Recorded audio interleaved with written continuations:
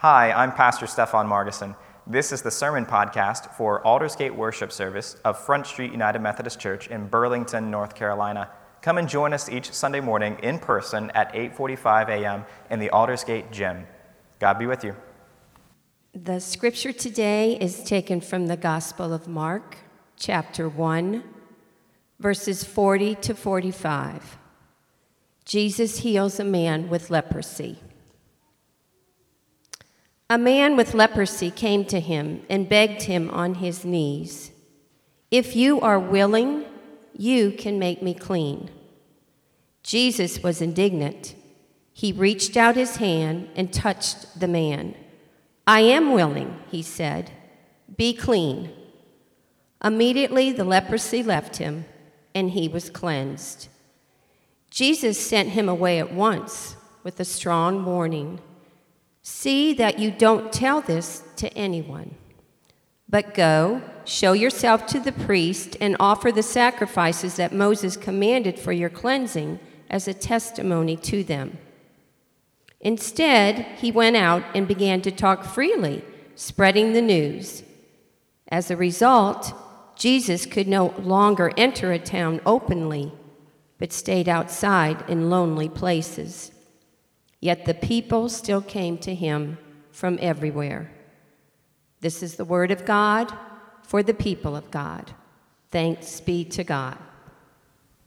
Well, that's just two things. A reminder of where we are right now, learning about our season of stewardship, but moving that language from stewardship to generosity and how that might open us up to being the people God is calling us to be. And it's also a reminder that our midweek messages are awesome and wonderful. And if you haven't seen this one from this past week, that's a teaser. And it's so great. So we hope that you... It's like 15 minutes. They're not an hour. We had a couple people that thought they were an hour long, like a worship service in the middle of the week. That would be a lot, even for us. So they're not. They're short. I think that one's like 13 minutes. So go and watch those. They're a wonderful gift. They are. And I don't mean that because you're looking at us. We are not the wonderful gift in that. It is what the Spirit is doing through that work. It may be different, but it is beautiful. So these things I remind you of. And as we move into our scripture lesson today and what it holds for us, gosh, let us begin with prayer. Holy and gracious God, I pray that the words of my mouth and the meditations of all of our hearts be holy and pleasing to you. And let us go forth from this space, growing our generous hearts. In your holy name we pray. Amen. Well, I love this scripture story today. I love most scripture stories, so if I say this, there's something a little extra that I love about it. And maybe you don't get it on the first reading or the third reading or the seventh reading. Go ahead and do your best throughout your own practice of scripture reading. Read it as many times as you can. Spend some days, maybe a whole week on the same scripture story. See what it means for you each and every time you come to it. Each day might be a new picture. Because as I was reading this story this week, something came up to me as I was thinking about how this might have come about in the actual happenings of what was going on for Jesus and this man with leprosy. And I see a man with leprosy who walks up to Jesus and says, "Hey, if you want to, you can heal me." And Jesus standing there thinking, I do. I do want to heal you. It's not even a question for Jesus, but Jesus responds with this excitement, and at least in my mind, I do want to heal you. I love that idea of Jesus saying to someone, "I want to heal you. I want to." Because if anything else, I think Jesus is saying that to us more often than we are really hearing it. I want to heal you. That's a whole message in and of itself. But we see in this space a Jesus who desires to give. A Jesus who desires to give. What a beautiful picture it is of generosity. That generosity is not simply giving, but it's a desire to give. Generosity has this willingness, this wanting to give to others. That has to be there. And you know that, right? But we can get caught up in that rhythm because I think most of us in this room, we want to give to people, right? If you had won the lottery this past week, I imagine just about everybody in this room, they would have bought a car for a good friend or a family member. They would have tried to buy a house for someone in need. You want to give, but maybe don't always have the means to, right?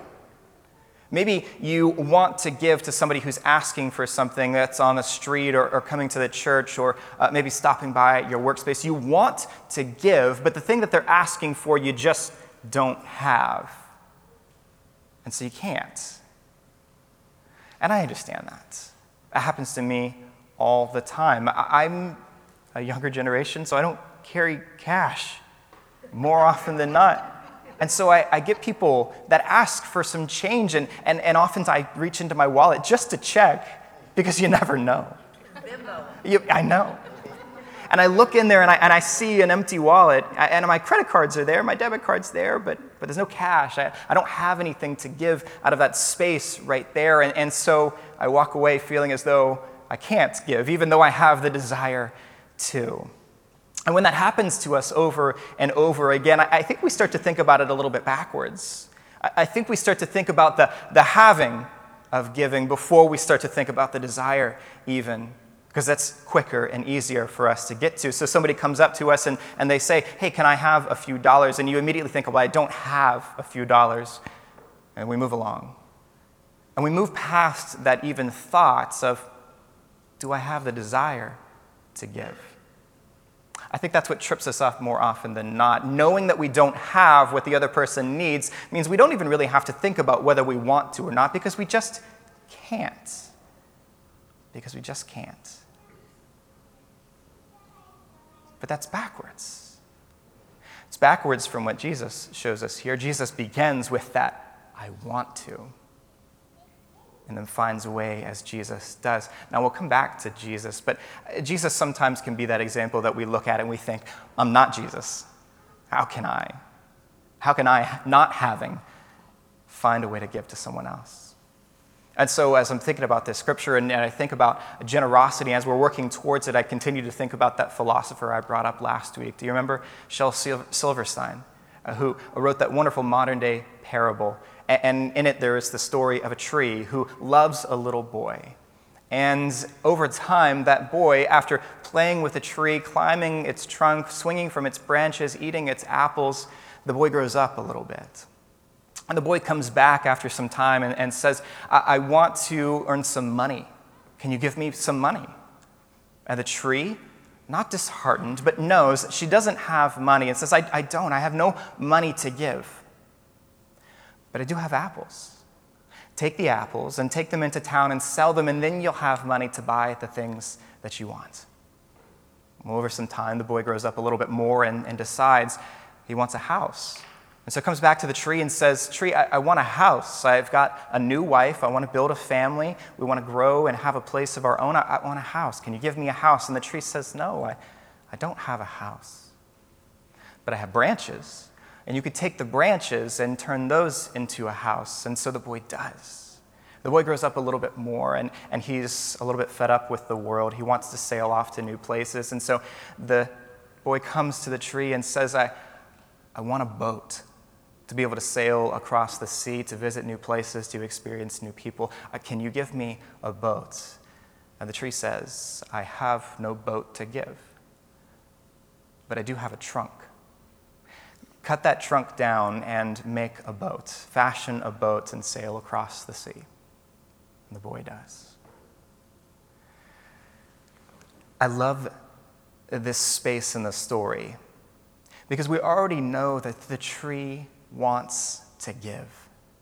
The tree has a deep-seated desire to give to this little boy. We learned last week that the tree just wants to see the happiness on the boy's face at any cost. The tree desires with all of its being to be generous of itself, to see the light in the boy's face, to spend time with the boy, to bring happiness to the boy. It is all for the other that this tree gives and gives of itself. But you see that the tree has not given the same things that the boy has asked for, but instead has thought about that desire, has spent time with it, has known that desire to give to the boy so thoroughly within itself that the tree said, I don't have what you're asking for, but I can get you close. I have this. Take it. See, this type of generosity, it's not about having the needs to give to that other person. This generosity, gosh, it's way more creative than that. If only our own creative generosity could spark within us as we see those spaces of people asking from us, and we have that desire, we spend a little time in it, soak in that desire to give to another, we might be inspired to find new ways to give.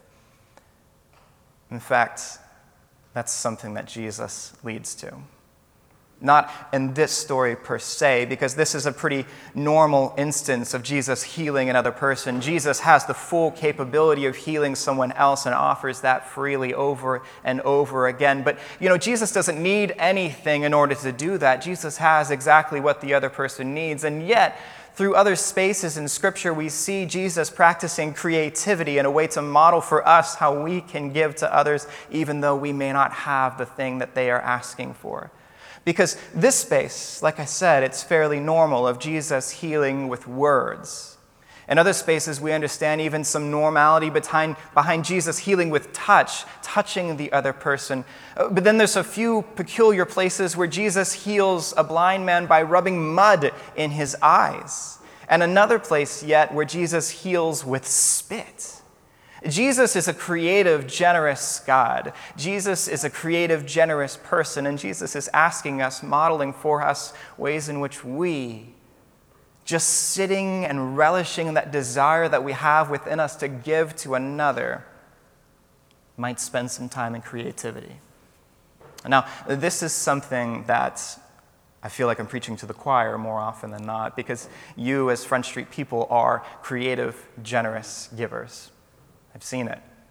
A couple of months ago, we had an event because we had a circumstance in Ukraine that is still going on in a church that we wanted to love over there, for them bringing in refugees from across the nation and settling them into their house, into their church space. And we wanted to support them as best we could. And so we didn't have money necessarily. And we, at that point, didn't even have a way to get that money to them, but we tried. And we brought together a bunch of people who were really good at baking.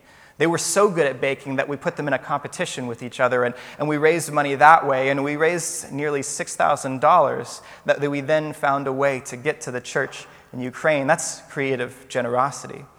And then a few months later, we have this mission opportunity that we've practiced for 17, 18 years now in the Buckner Mission Man Triathlon. Do you know any other churches that have a triathlon as part of their mission fundraising? I don't. It's a creative, generous way of giving tens of thousands of dollars out into the community for local missions. It's an amazing way in which this church gives, has a desire, and finds a way. Yesterday, in the generosity of Melissa and her team and all of those that gathered together to make a fall festival that was so filled with joy and sweets and laughter and sweets and other fun things and sweets, there was a lot of sweets. We should have some today for anybody that needs a little extra sugar. The generosity that overwhelms within our collective as we gather together, it's amazing. And so that's why our theme through this is generosity and stronger together. And the letters that you get in the mail and the little cards that you get to fill out, an estimated giving for next year, it says stronger together. And we are stronger together. Because any one of us may have an idea of generosity, giving to another, but it takes so many to bring that idea to fruition, to reality. And you do that each and every day. So, this is a sermon of encouragement, not of admonition, but of commending all the great things that you have done, and a prayer that you continue to do so. And we do so in small acts, even. And so I'll invite Marty to come forward. She has one small act that she'd like to share. I need Jan. Jan, register Jan. Please get it. So, I have had the honor of knowing Jan since we were little girls, and I had the honor of being invited to one of her birthday parties. And I painted a picture and I can't believe she kept it all these years. I gave it to her at her birthday, and then when... Yes, she did. And so then when my granddaughter was born, Ellie, when she was a little girl, Jan gave it back to me, and it's been in Ellie's room all these years. And now that Jan has a lovely little granddaughter, the tradition continues. So you can give it to your Lord. No, don't show it. Oh, my God. So it's a little worse for wear, but when Ellie has a little daughter, then It'll come back to you. It'll come back to me. So, thank you. Yes. What a gift. What a gift. What a gift it is to give. You've seen it. You've been a part of it. And you're encouraged to continue in creative ways to live out that desire you have to be generous people. In the name of the Father, and the Son, and the Holy Spirit. Amen.